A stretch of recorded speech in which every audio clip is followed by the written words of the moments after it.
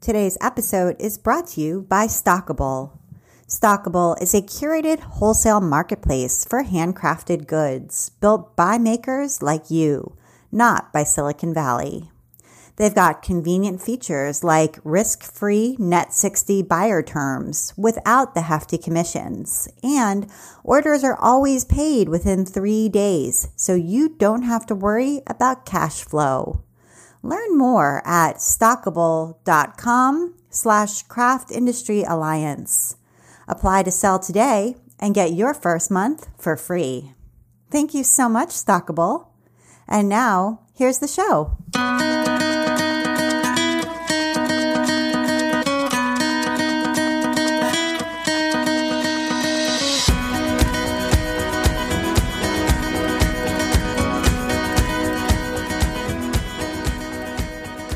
Welcome to episode 167 of the Craft Industry Alliance podcast. I'm Abby Glassenberg. Craft Industry Alliance is a community for craft professionals where you can strengthen your creative business, stay up to date on industry news, and build connections within our supportive trade association. Check it out at craftindustrｙalliance.org. Today on the show, we're talking about fabric design and illustration with my guest, Heather Ross. Author and artist Heather Ross has won fame exploring themes of resourceful and creative living, the natural world, and handmade. Best known for her collectible fabric designs and books that appeal to the handmade and craft markets, she also hosts a wildly popular series of craft retreats held across the country. Heather's critically acclaimed memoir, How to Catch a Frog, chronicles her childhood spent in a remote corner of Vermont, in a wilderness setting that remains a major influence on her creative work. She's also a celebrated illustrator of numerous children's books, including the best-selling Crafty Chloe series, winner of Kirkus Star.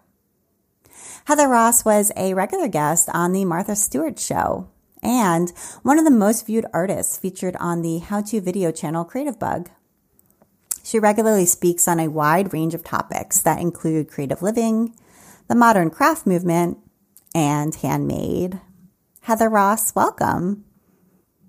Hi, Abby. Thank you so much for having me. Thank you so much for coming on the show. I wanted to just start by checking in with you to ask how you are doing. We are still in this sort of stay-at-home order that we've been, at least here in Massachusetts, living with for going on 5 weeks here.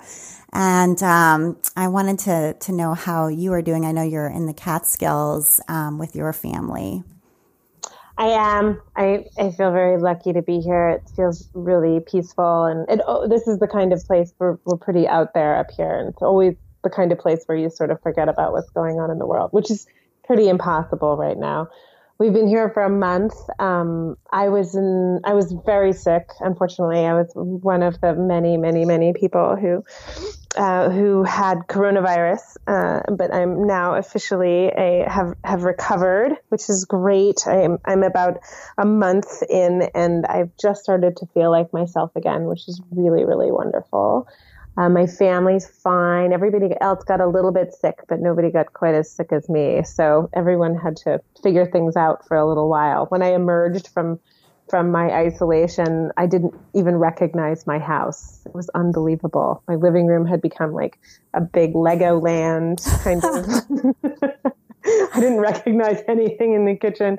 It's bizarre. I mean, all of it, right? It's like this giant pause button that we've all hit on our lives. I was saying to my friend Liz, it's like, and it makes you like look at your life and it makes you consider all of the things about the way that you live, because suddenly you're not doing any of those things. And it sort of reminds me of that when you hit the pause button when you're watching Netflix and you see your reflection in the black screen. And it's this kind of jarring moment of like, oh God, that was my life. And now it's suddenly not. It's so bizarre. And I don't know how long it'll be like this and how it will feel. But we're kind of muddling through at this point because we're managing the online schooling and we're, trying to figure out, we're now realizing New York City schools aren't going back. So we're here in the Catskills probably till Labor Day. We've lent our house out to medical workers. And we're staying up here for the foreseeable. And now we sort of have to figure out, oh, okay, we need a routine. Like, this is our life now. We can't just, lie in bed eating potato chips with this attitude of like, oh, it's quarantine. All rules are off. Now we're trying to rein it in a little bit. Right. Right. Yeah. Well, I'm really glad that you are recovered, and I can hear in your voice that your energy is back, and I'm so glad. So thank you. Yeah. And it sounds like you have a good place to be with your family. So that's heartening to hear. And, so I want to talk about a lot of things with you. And first, though, I would love to just very quickly, if you will indulge us, just to trace your career for people who are a little bit less familiar with kind of the journey that you've been on business-wise that's brought you to where you are. I think most people know that you're a fabric designer with Wyndham and you illustrate books, but maybe they don't necessarily know kind of where you were in the late 1990s with your business. So if you can kind of take us back to the Monkey days and how you came to start that business, that would be a great beginning. Sure. Oh my gosh, so much that is getting very blurry in my mind these days. But let's see. So I was living in Humboldt County in Northern California. And I had spent, up until that point, I'd spent most of my life in Vermont, a little bit of time in Mexico. And I was living in Northern California. I'd been working as a wilderness guide. My only real skills at the time were outdoor living, which I loved, and I loved that job, but I had always wanted to do something creative. My mom was an artist, so I grew up in a house that was like full of, craziness and arts and lots and lots of art supplies, lots and lots of odds and ends from all over the world, and not a lot of other stuff to do. I grew up in a really remote situation, so there weren't a lot of other kids around. I had a twin sister, and in the summertime we had cousins around, but for the most part we were pretty isolated. So there was a lot of sort of resourcefulness that had to come into play. We had a lot of animals and a lot of land, but not a lot of toys or books, so we made what we needed, sort of very, very crafty from a very, very, very early age, my sister and I both. And so that was always a very core to who I was and what I was. But my interests in my 20s were had much more to do with wilderness and backpacking and mountaineering.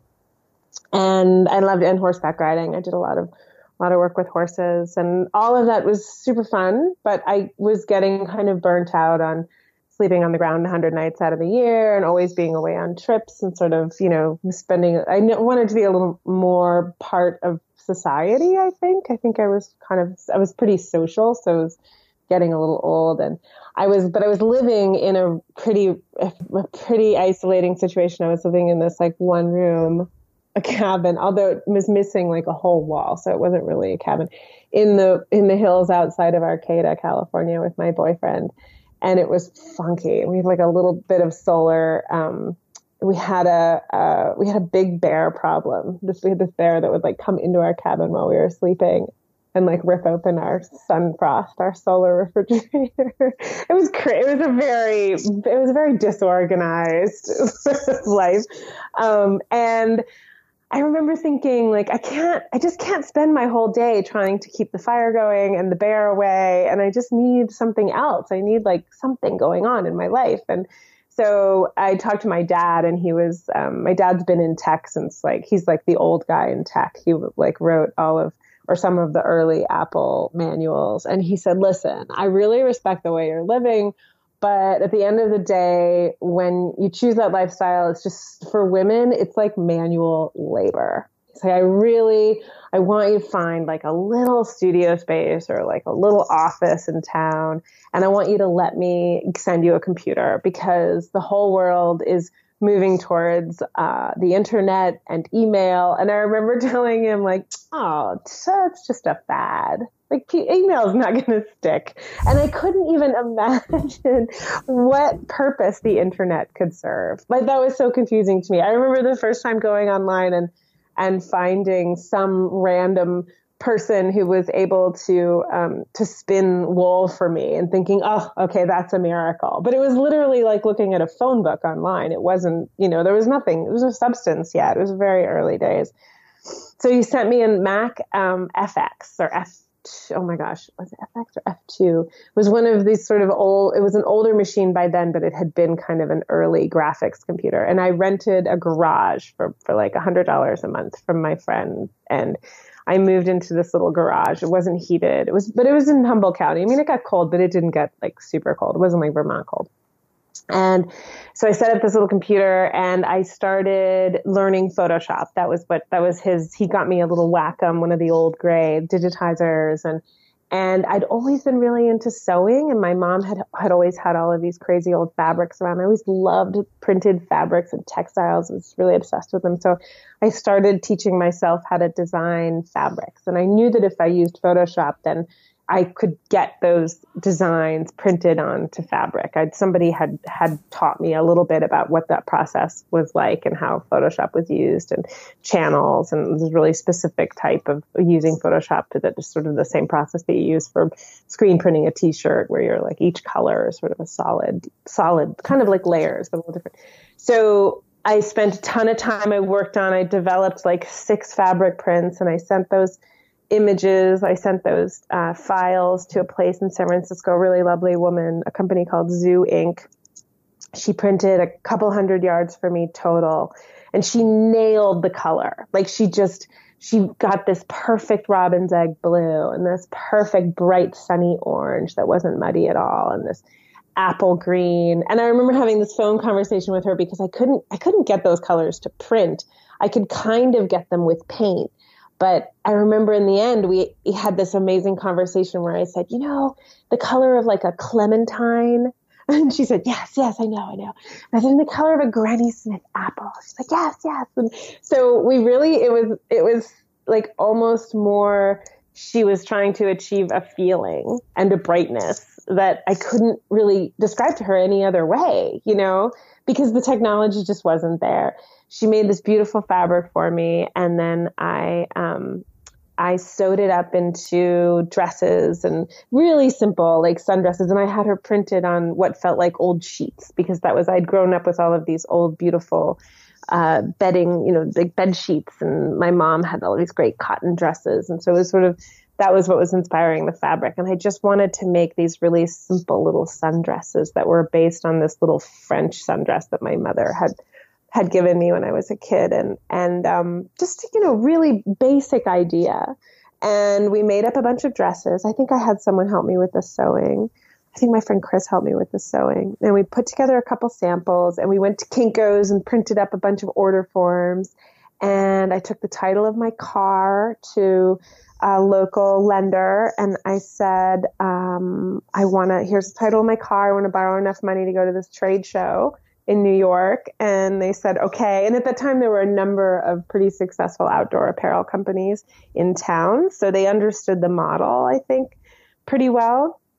It was an interesting community, a lot of light manufacturing, a lot of support for small businesses like that. Being in California. Also, yeah, Northern California. I mean, this is still in Humboldt County in Arcata.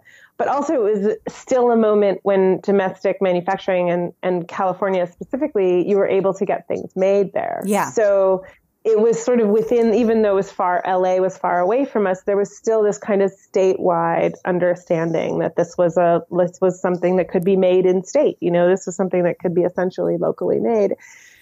So we bought plane tickets. We went to New York with our little sundresses and our photographs, and we just killed it. It was when the New York International Kids Fashion Show was still, and we just knew it existed. Like we had gone and walked it once, but I didn't really fully understand the way that any of it worked. And we just kind of threw ourselves into it, and we rented a corner booth because that felt like flashier. And it was me and a girlfriend, and we just took tons of orders, totally pretending we knew what we were doing, which we didn't. And it was all on paper, right? So you had this like stack of orders, and we were blown away. Like, we could not believe how successful it felt, and then we went out like late night to celebrate, and we came very close to leaving that stack of orders in the trunk of the cab with some luggage. It was like this last minute when you're like, I was running down the street, like pounding on the back of the car. If there hadn't been such terrible traffic, we never would have seen those orders again. And then we took the orders back to California. We went back to the local lender. We said, okay, now we need to make this. And that was still a time when manufacturing in California was pre-Enron crash. So it was still a time in California where you could do that, where apparel inventory had a value, which it doesn't now, unfortunately.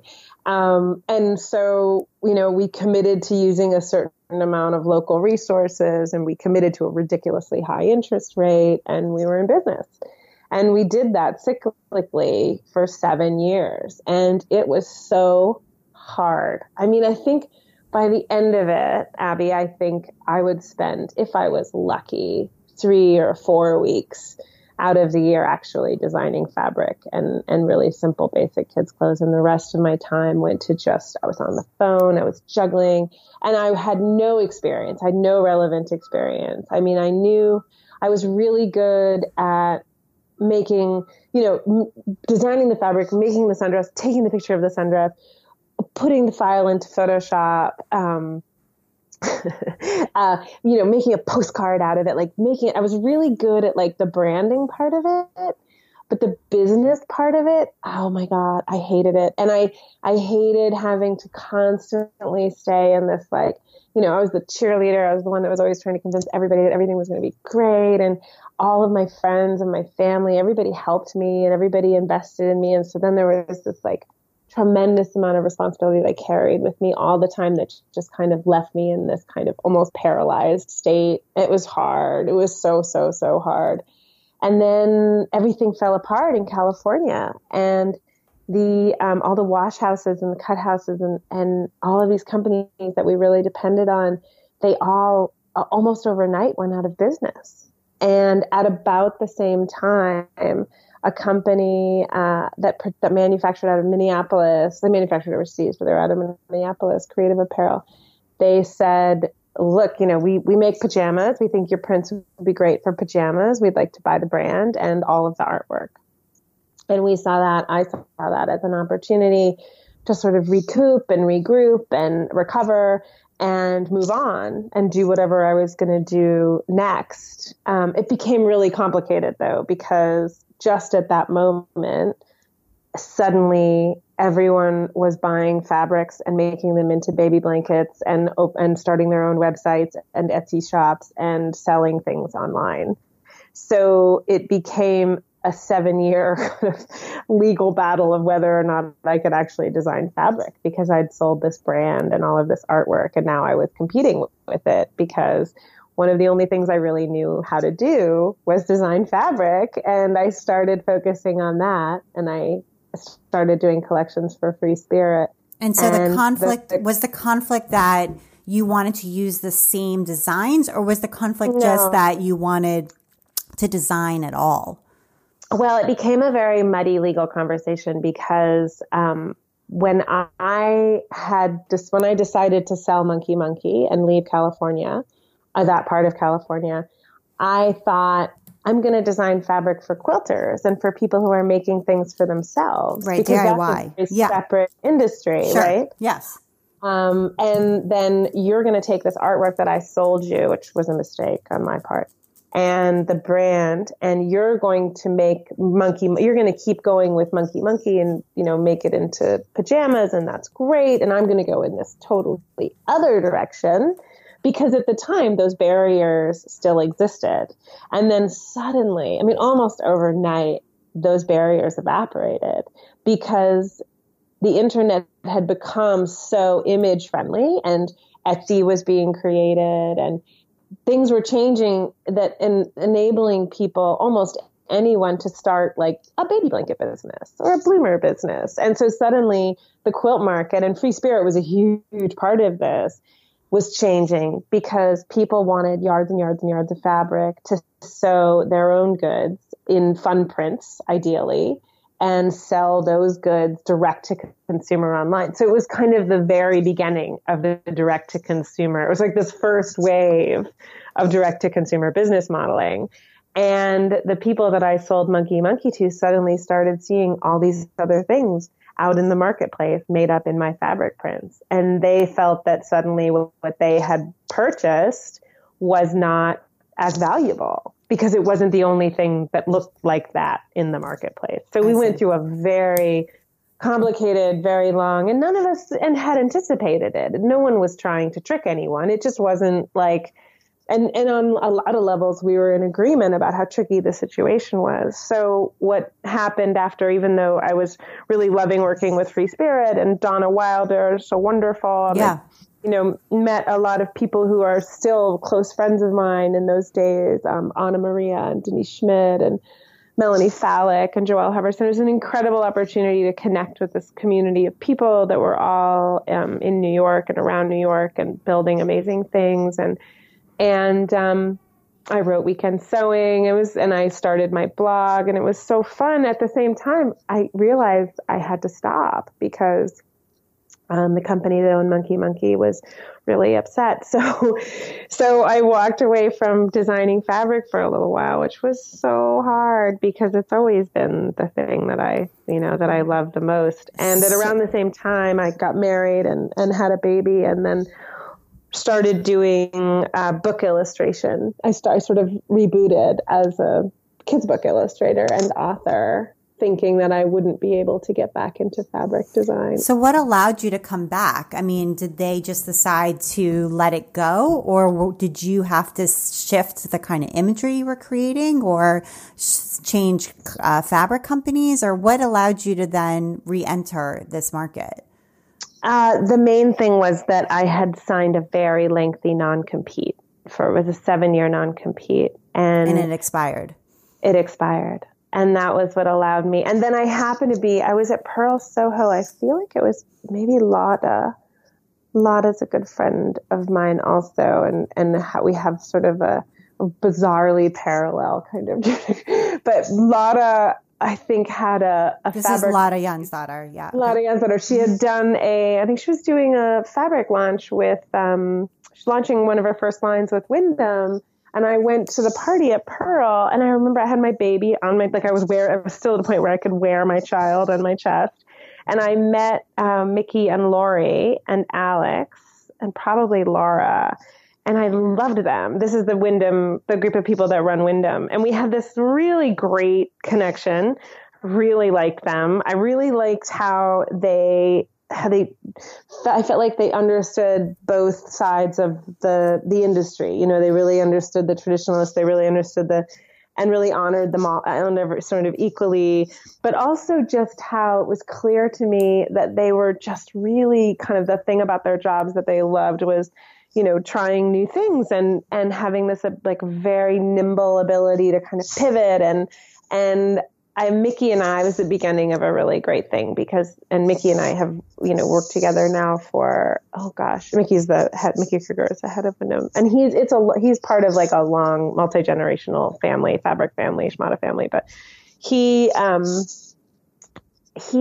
I can have these totally, we can have this ideas that we're in the moment, we're like, oh my God, this is the best idea. Why can't we just, okay, you do this and I'll do this. So I'm super excited, which I haven't really had a lot of that in my career, these partnerships where we have this shared goal and this excitement about something. And we both really love the little bit of risk involved in the entrepreneurial thing, but we also just love trying new things. And he is always, has always been so open to giving things a shot and really good at mitigating risk and not creating a lot of chaos, but also really supportive of who I want to be in this industry and where my niche lies. And then I know at the same time, he's juggling a lot of other interests and a lot of other priorities, but he's, always able to make me and my work feel like, they're important to him. And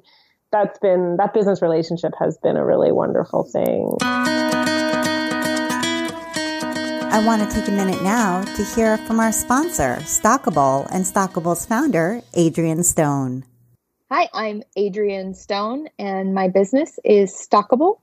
And can you tell us a little bit about Stockable and what it's all about?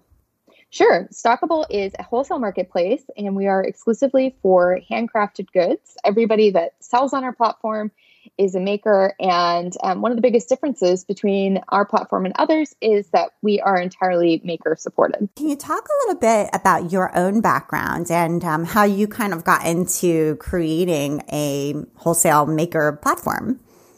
Yeah. So I actually was a maker myself. I had a jewelry line. And when I saw that there were some issues coming up with Etsy wholesale, I realized they were going to be closing it and decided to build something that the community could come use. Cool. That's great. So do you have a coupon code that you could offer to our listeners?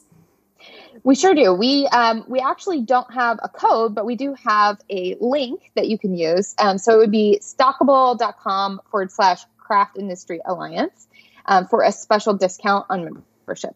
That's great. And how do you spell Stockable so people can go check it out? Great question. It's Stockabl. There's no E at the end. Got it. Okay, great. So go check that out. And thank you so much, Adrienne.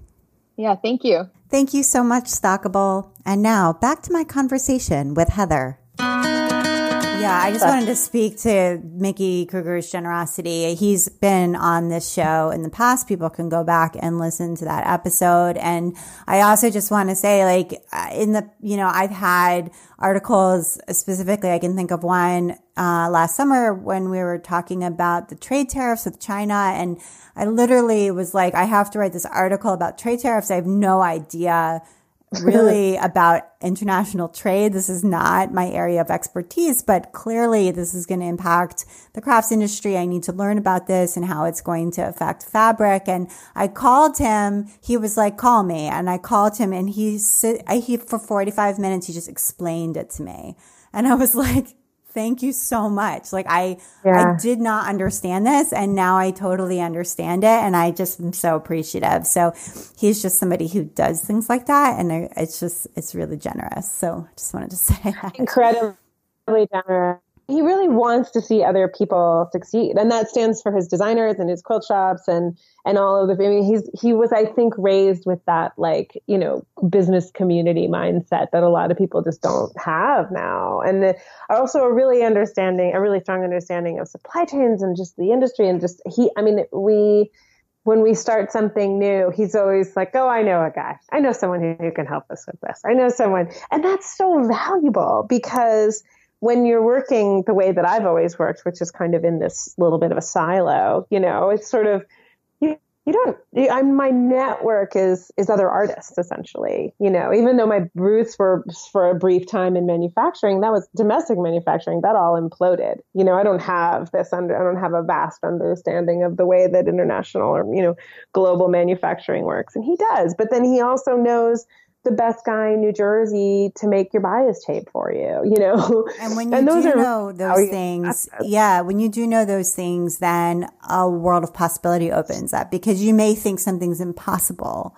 And then when you're connected with or partnered with somebody who understands and has these other connections, then you're like, oh, wait, it's not impossible. Actually, it's totally possible if you know the right people. It's totally possible. Yeah, anything. But that's the attitude of people that are the best people to do business with is like Mickey and Lori, who are like, anything's possible. Whatever we want to do is possible, which I love. I love that about them. And they're also just very grounded, good people who are always going to put people first and are very philanthropic, not only with their, resources, but with their time. They volunteer. They're just lovely, lovely people. And I love working with them. So let's talk a little bit about that relationship, and how it's changed over time. So you've done a lot of collections with Wyndham.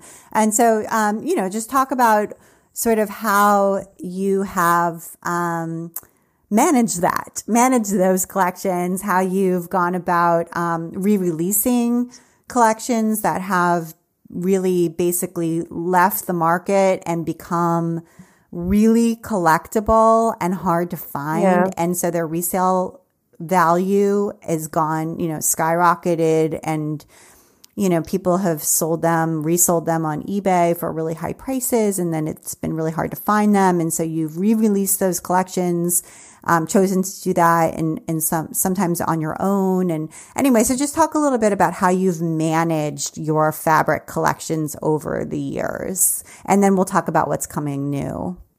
Yeah, sure. So, so far, and this could change, but so far the fabric collections that I've really prioritized in terms of reprinting are the collections that were really released on a very limited basis initially, right? So when I worked with Coca briefly. So I worked with Free Spirit, and then I worked with Coca briefly.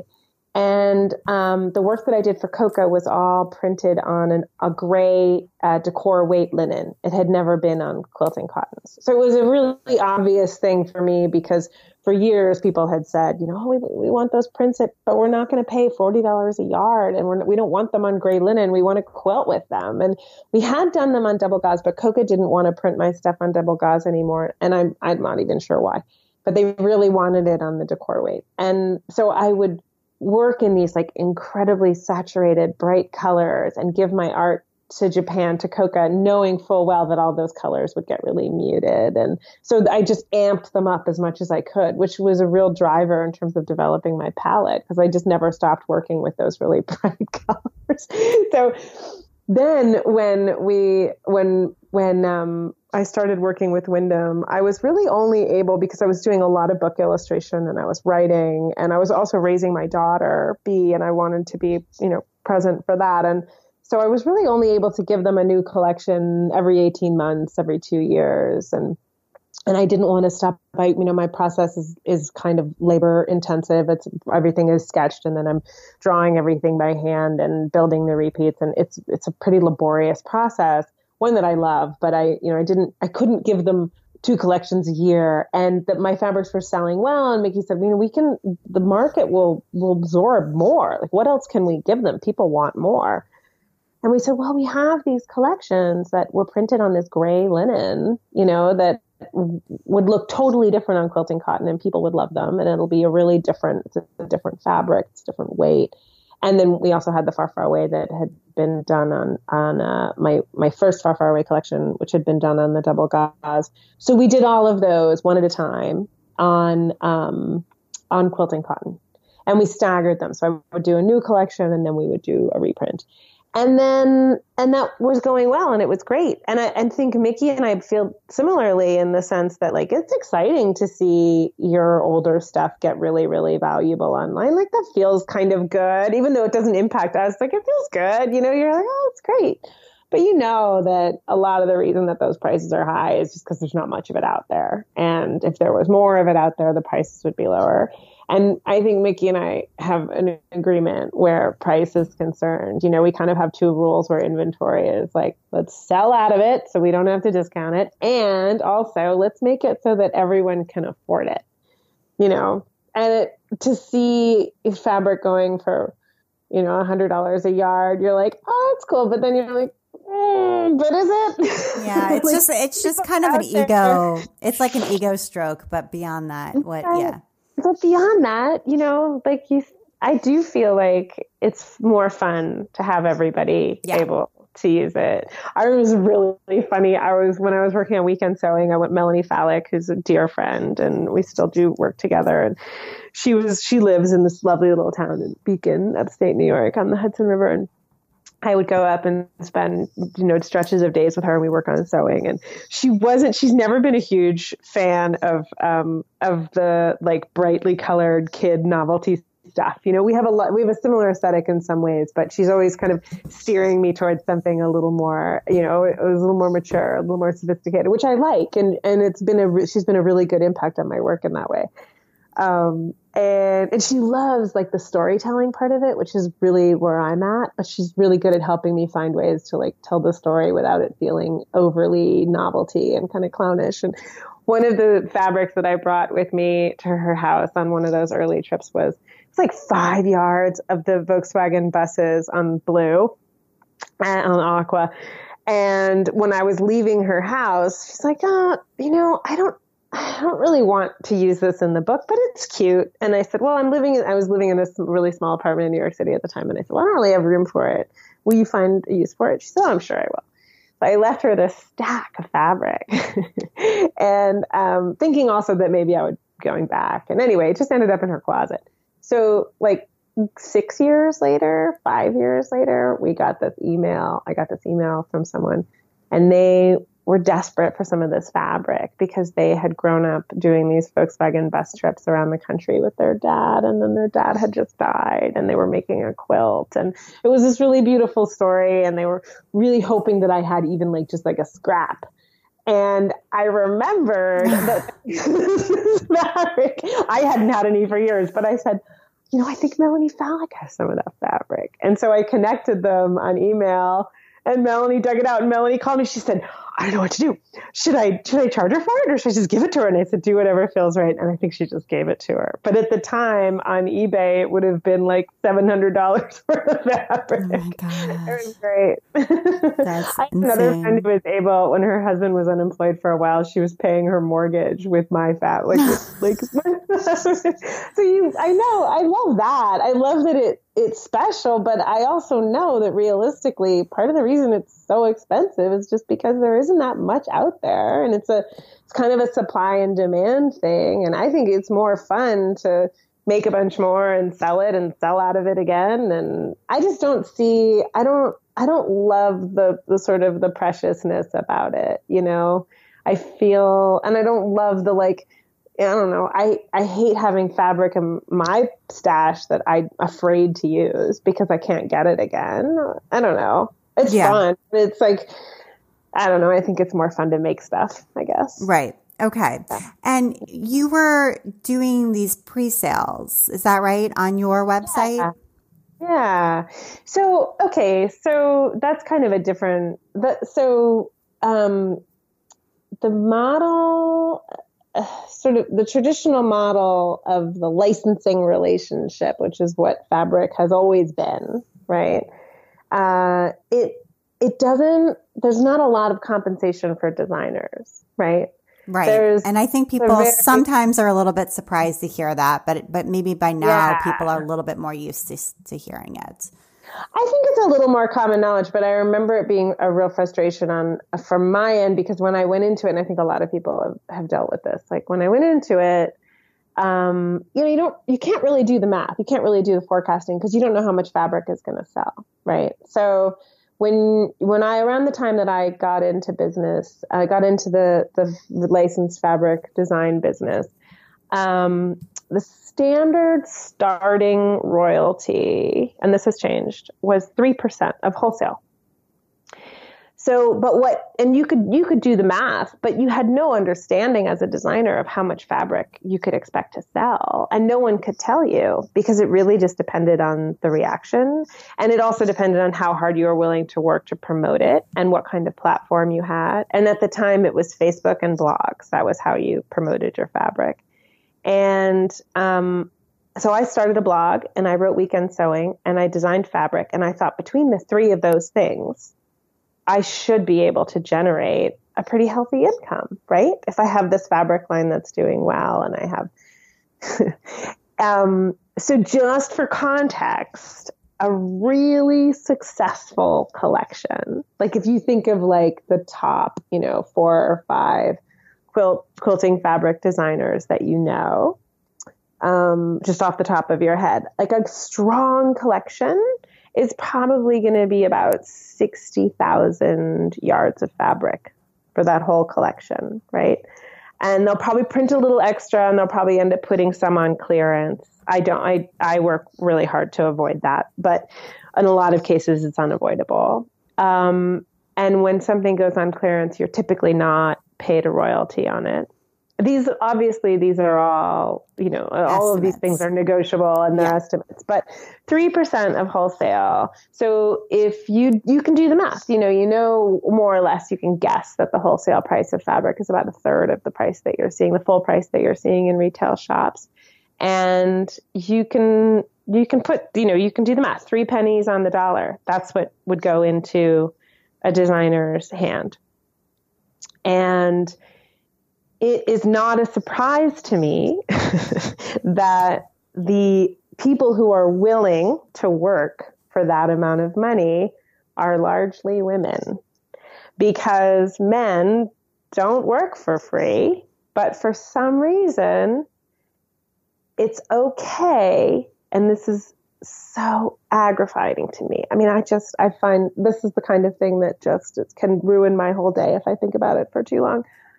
For whatever reason, generations of women have been convinced that this is an acceptable compensation for their work, and that what they can expect to gain in the satisfaction of knowing that their artwork is on fabric should be enough.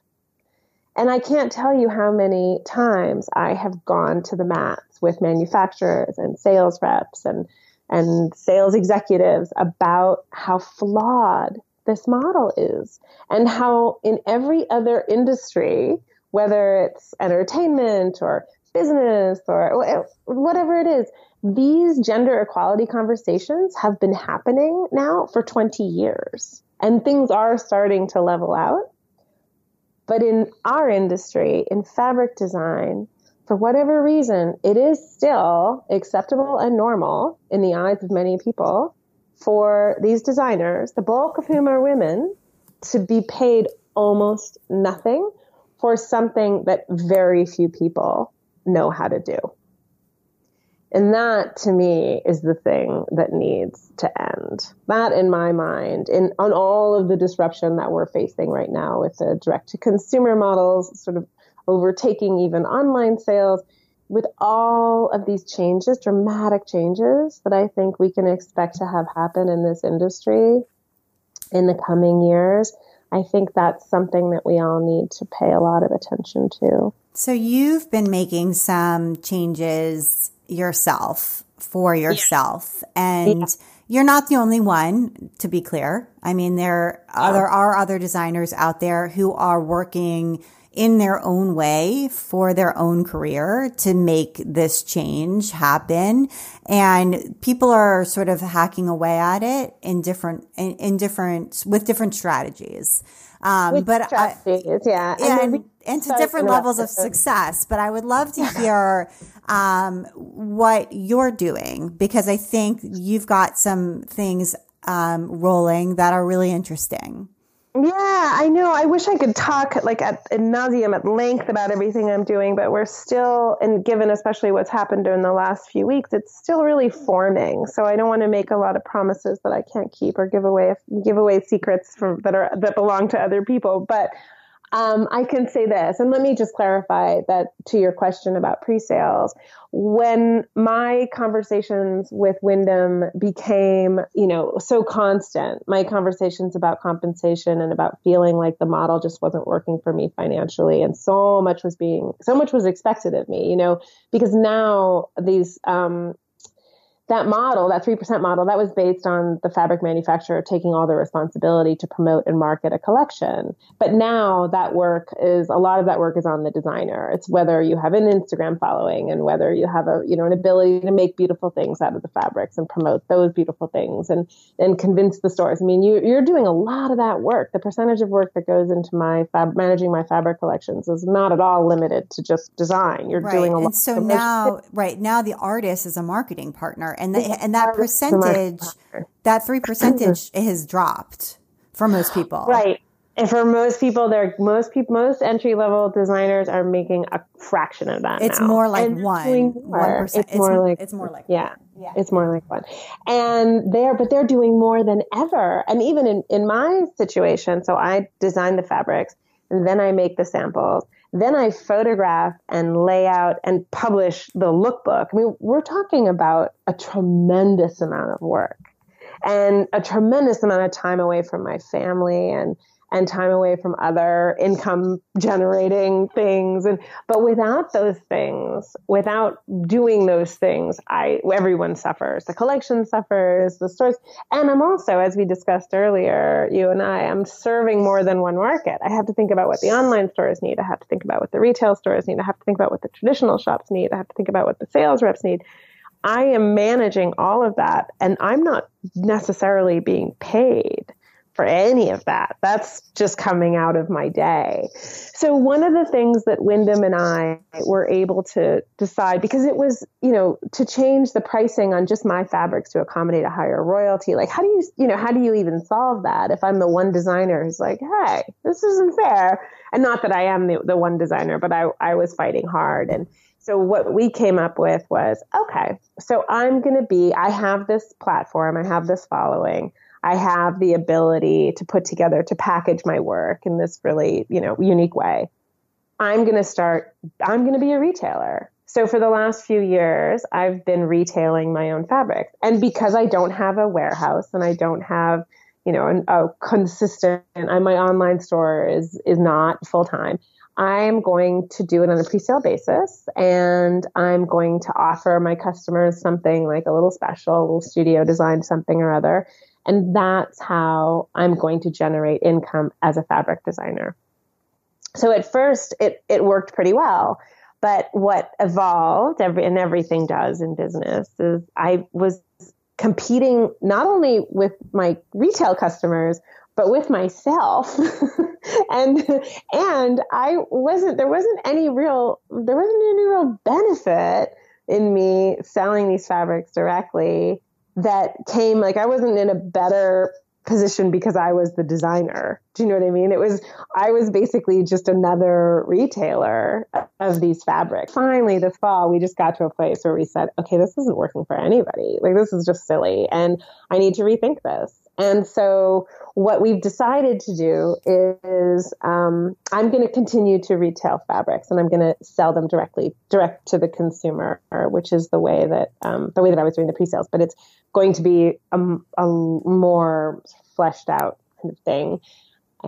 I think now we're looking at 2021 as being when this is all happening. And I'm going to offer a different type of fabric and a subtly different type of print. And what I'm hoping is that I can create a separate channel, a separate stream of business for myself that will not compete so directly with the retail stores, but that will offer my existing customer and maybe some new customers some new products that they'll use in ways that they're not able to accomplish with the quilting cottons. Okay, so just to be clear, you're going to be creating a separate line that's going to be a direct-to-consumer line. Wyndham's going to print it for you, correct? Right. Wyndham is a partner in every aspect of my business, but it's very unclear at this moment what they feel that they can do without creating a I wouldn't necessarily conflict of interest, but with the goal I can't say at this point exactly how the business will be modeled, but I can say that what we are trying to accomplish mutually is two separate channels, two separate products that do not compete with one another as directly. Yeah. And that's really the goal. That's the only way that we see it being possible to move forward in a way that makes as many people happy, which is always the goal. Like, you can't make everyone happy, but you can make a lot of people simultaneously happier. You'll continue to create new lines that are specific for the quilt shops, and those will be with Wyndham, and those will be screen printed overseas. And then the ones that will be direct to consumer will be digitally printed, smaller runs. Not necessarily. I mean, I'm right now as an artist, I'm really interested in what's happening in digital printing. I think that domestically, I think it hasn't gained a lot of credibility because I think we're still seeing a lot of experimentation. And we're seeing a lot of different quality levels. You know, the difference between and this is especially true in North America right now. The digital printing capabilities that are here are very different than the ones that are in Asia. Yeah. The machines the companies, and a lot of quilting fabric companies are already printing fabric digitally, and They're not saying it publicly, but that's what they're doing. And if you walk up to, I won't say who, but if you walk up to one of the largest fabric manufacturers at the quilt show and say, here's my portfolio, I really want to do a line, they'll say, awesome, looks good. You've got 10,000 Instagram followers. We'll give you a collection, 10 cents a yard. That's how much you'll make. And they're printing that digitally and they're showing it on paper and they're not putting a lot of energy into promoting it. They're depending on you and your 10,000 Instagram followers to promote it.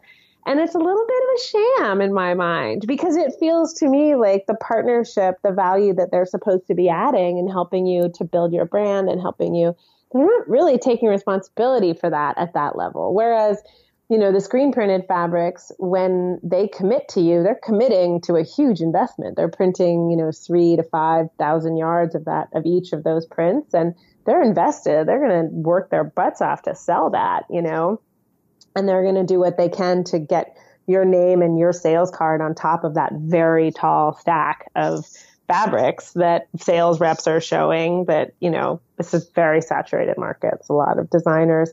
So really you're doing all the work and you're not getting a lot of return. And then I would also say that, you know, because we've all watched those technologies develop over the last decade or so, we've seen the good stuff and we've seen the stuff that maybe didn't come out of the wash that well, or maybe the fabric underneath it, like the quality just wasn't there. And even though the ink looks good, it's not our like amazing soft quilting cotton that we want. And you can't get much past this consumer because, and I'm one of these consumers, we are so sensitive, not just to color and design and texture, but to the feel of it. Yeah, because this is a premium product, and so you're after a premium consumer. Yeah, and we know the difference, you know, and I think, you know, I think that one of the reasons that it's possible to sell a ton of Windham quilting fabric or, you know, Free Spirit, you know, when I was working with them, people knew what to expect in terms of the quality of the fabric. So to come into the market with like a brand new line right now, you don't have that decades of credibility behind you. Right. Which brings us, I think that brings us to the situation that I want to talk about next, which is around what's happening right now, meaning the COVID-19 crisis and people being quarantined in their homes or being on stay-at-home orders, and sort of this coming right in March, right before spring market, right before the new fabric releases were about to launch, right? So it really change the way this next cycle is taking place and sort of hurting the old way of seeing those fabrics and favoring maybe those shops that were set up for e-commerce. So I wondered if you have thoughts to share about what is happening right now and maybe what the long-term ramifications might be for that system of sales reps, et cetera, that was in place. Yeah, that system, the road rep system, it's, you know, I'm sure there are other industries that still rely on that model, but it's pretty traditional. You know, I don't like using the word outdated because obviously it's still working for not just a few retail quilt shops. It's working for a lot. And there's a very traditional, there's some very core customers in this industry that use that system. So I don't in any way want to imply that it is like in any way inferior. It is more labor intensive and time consuming, and it could be a lot of it replaced with very simple technologically driven processes that could make everyone's lives a lot easier. And it is complicated when you're selling in 3 different ways and having to create 3 different promotional packages and 3 different, but all of that aside, I mean, what I keep going back to, I keep remembering that when I started Monkey Monkey, you know, that was the model that we had. We had sales reps, we had We had samples. I mean, it was really similar. People getting in their cars and driving to shops where the person that, this is like pre, big online retailer. This is like Baby Gap was the biggest threat to my customers when I had Monkey Monkey, when it was a kids clothing store. So my reps would go in. It was very frequently like the owner of the shop was working behind the counter. It was little kids clothing shops in every small town in America that, had been around for decades. They placed an order based on what they saw, and that was the way it worked. And even if you wanted, as a designer, as a manufacturer, even if I wanted to send photographs of my collection to someone, very few people could open a photo in email in 1999. We were still 7 years away from smartphones. It was complicated. And when we were signing up a new customer, one of the things we would say was, do you have email? How often do you check your email? Can I send you images over email? I mean, and now it's really hard to imagine, but that's what it was like. And then 9/11 happened. And this trade show that we went to twice a year, that we physically wrote the bulk of our sales in these 2 4-day periods, one in the fall, one in the spring, totally depended on it. It meant our whole year. It was basically what the quilt market was, 10 years ago. And we depended on those. I mean, that was so important. Everything, all of the stress and preparation and chaos, it was all about these trade shows. So the trade show was only 3 weeks or 4 weeks after September 11th. And we were convinced to go, and we wanted to go because we didn't know how else to reach our customers. And we had a few that we could send images to, but not very many. And producing a print catalog was more expensive than going to a trade show, right? So I remember flying into New York City. This was like 4 weeks after September 11th. I was still living in California. And I remember looking down at Lower Manhattan from the plane, and everything below 14th Street was still dark except for these big stadium lights that they had over the 9/11 site. And it was still this massive, gaping, smoking hole. And I thought, there are not going to be any customers. I mean, I thought a lot of things, but one of the things I thought was, we're not going to see anybody. We're not going to write any orders. And we didn't. It was a huge loss. And so we had to come home, and in order to make payroll and to go back to the bank with orders, we had to figure out how to reach our customers. And we would get on the phone with them and teach them how to open JPEGs. And the retail stores that figured it out stayed in business, and the ones that didn't were done. And many of them were ready to go. I mean, there had been pressures on them outside of that for a long time. Retail was changing really dramatically. And now it's changing again, right now in this market, sure, sales reps are working their butts off finding ways to reach their customers, but most people are going to learn about these collections on the Instagram accounts of the designers who did them. Like I just saw Malibu on your Instagram. Yeah. I mean, I think, I was excited to go. I love Pittsburgh. It's one of my favorite cities. I love that place. I love everything about it. I was so looking forward to it. Annabelle Wrigley and I are doing we co-designed a line of solids, because for years we've been talking about how we basically like all the same colors and use all the same colors, but we use them really differently. So we sat down and we designed a collection based on our wacky palettes, like basically all the colors that we can never find that we really, really want. And it came out great. I mean, there are so many pinks in it. Like, everyone that looked at it is like, I didn't know there were that many pinks, but there are.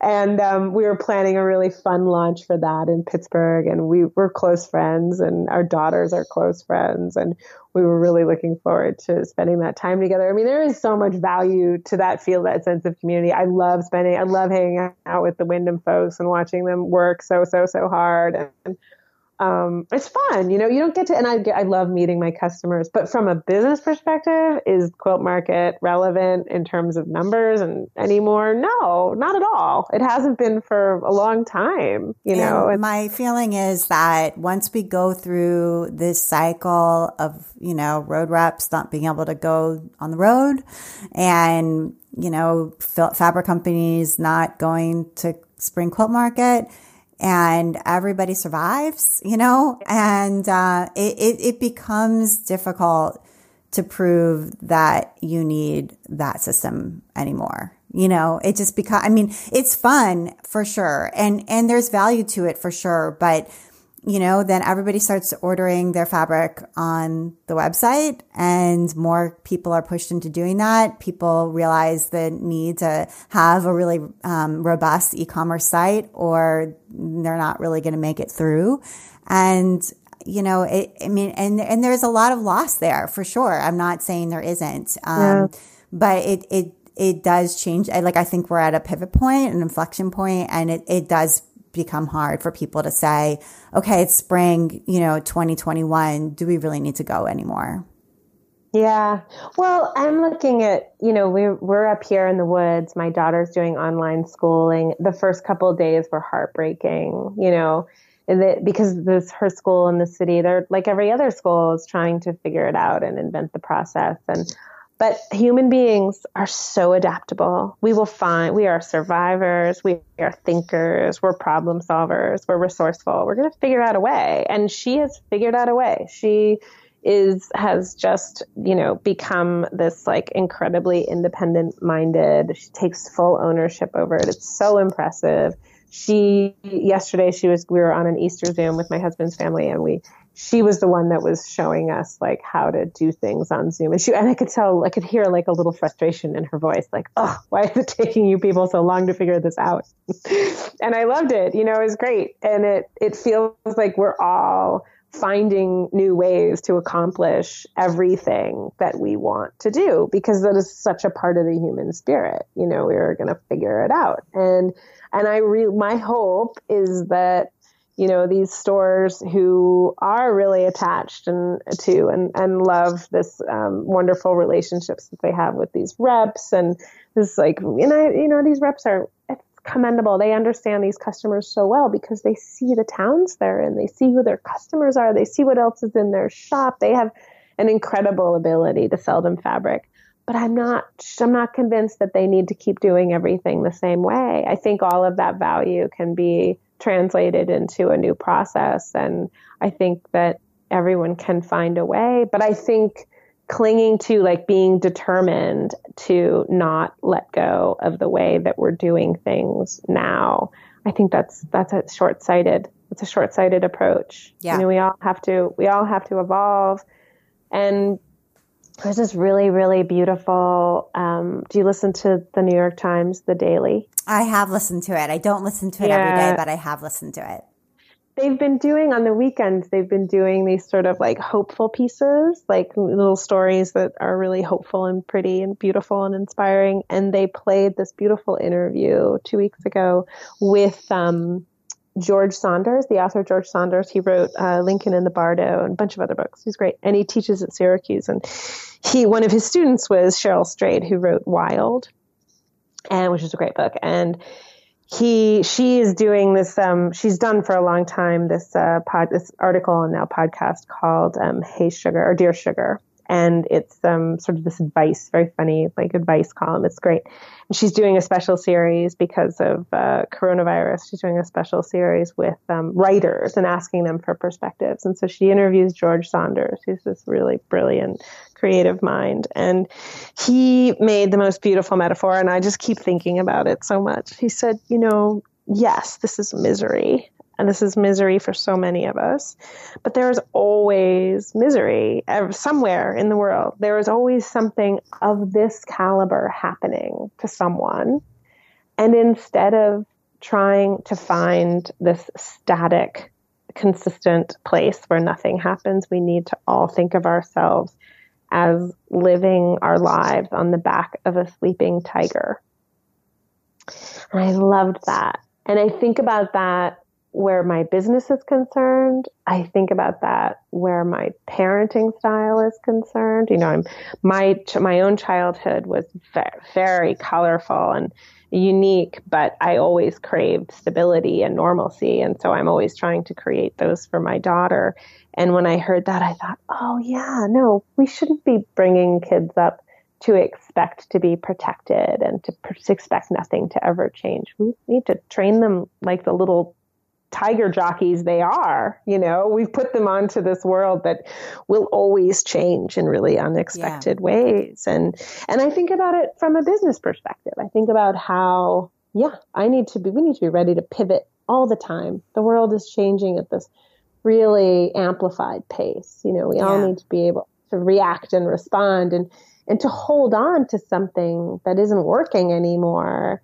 I get it. I'm a nostalgic, romantic person myself, but it's not going to help us succeed in really practical ways to do that. And to guilt people into, feeling badly about how they shop or where they shop or why they want to shop in a certain way doesn't work, to say that it's bad to shop on Amazon and how dare you, or that it's bad to shop on Etsy for fabric and how dare you. But it's that's easier and that's how I want to shop. And so, to guilt people, make them feel bad. I really can't stand it when people do that. It's but it's just one click. Why wouldn't you do that? That's how people want to live. It just makes their lives easier. Don't make them feel guilty. Adapt what you're doing so that it works for their lives. Solve their problem.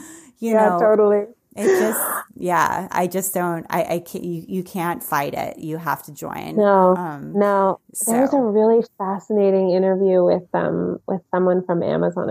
I might be able to find it for you and create a link for you. It was so fascinating. It was about how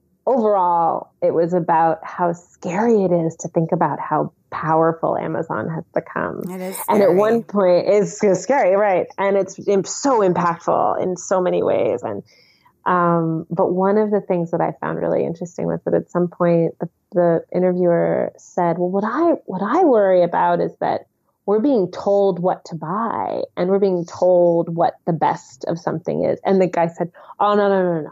If there's one thing you don't have to be afraid of is that Amazon will never go anywhere near those algorithms. They are completely, that data is completely organic because they know that they could never compete. They could never try to compete with what exists as the collective human desire. What we are feeding it. We need to stop looking at Amazon like this, evil tower. And we need to start recognizing that we are giving it all of the information it needs to give us what it is, a very symbiotic, dangerous, dangerous. 100%. It's the same way that Google is the same way. It's artificially intelligent. Absolutely. Right. So as a retailer, instead of imagining this foe, instead of imagining this villainous competitor, pay attention to what they're doing and do it yourself, because it's actually a fairly simple formula. You're making it really easy for people. That's the goal. You're making them feel good.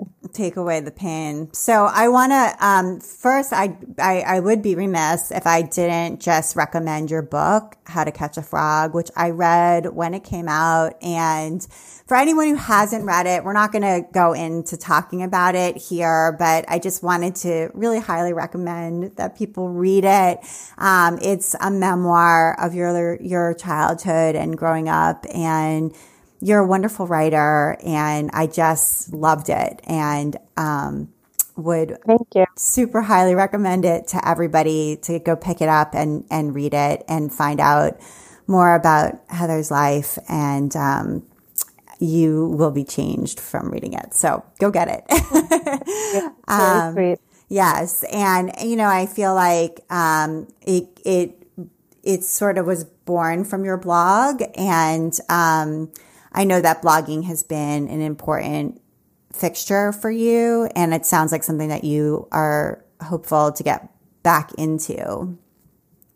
Yeah, I love writing. And I have 2 books that I'm working on right now, but I'm not making very much progress on either one of them because right now my life is really designed around my family, and it's the work that I do in fabric design and book illustration is much more conducive to being present when I'm writing, especially How to Catch a Frog was a great example of this. And the novel that I'm working on is a great example of this.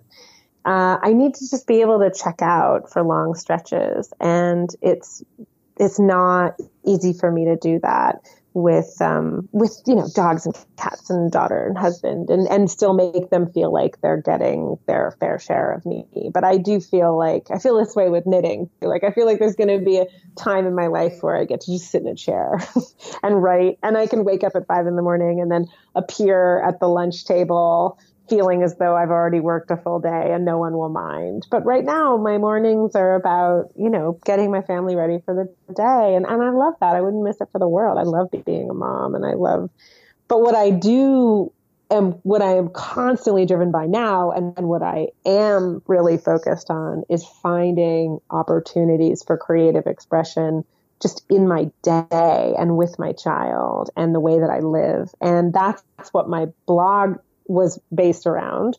And when I stopped blogging, it was because I was published. It led to publishing contracts, Weekend Sewing and How to Catch a Frog, two examples.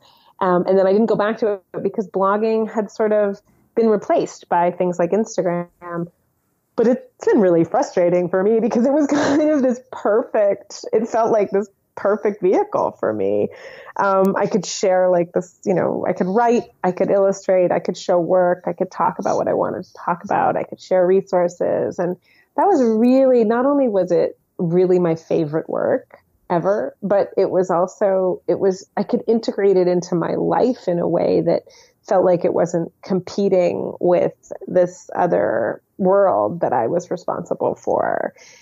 And yet I finished my day. My friend Alexandra said this really beautifully. She said, she had 3 tiny children at the time and had given up this very, very impressive career to be a stay-at-home mom. And she said, she's quilting. She was just starting. And she said, I don't even care what it looks like at the end of the day. I need to be able to go to bed at night feeling a sense of accomplishment, which is what making things by hand was giving her at that moment in her life, and I remembered that feeling about blogging. I remember that feeling of connecting, and sort of connecting the dots and celebrating it and being a resource. And so even though there is a part of me that wants to disappear into my old crumbly house in the Catskills and turn into someone who lived this Hemingway existence where I just get up and light the fire and write until lunch and then drink a half a bottle of wine and go swimming. That would be awesome. That's absolutely what I want my retirement to look like. Or maybe once my daughter's in high school and has no interest in seeing me or hanging out with me, that's what my life will become.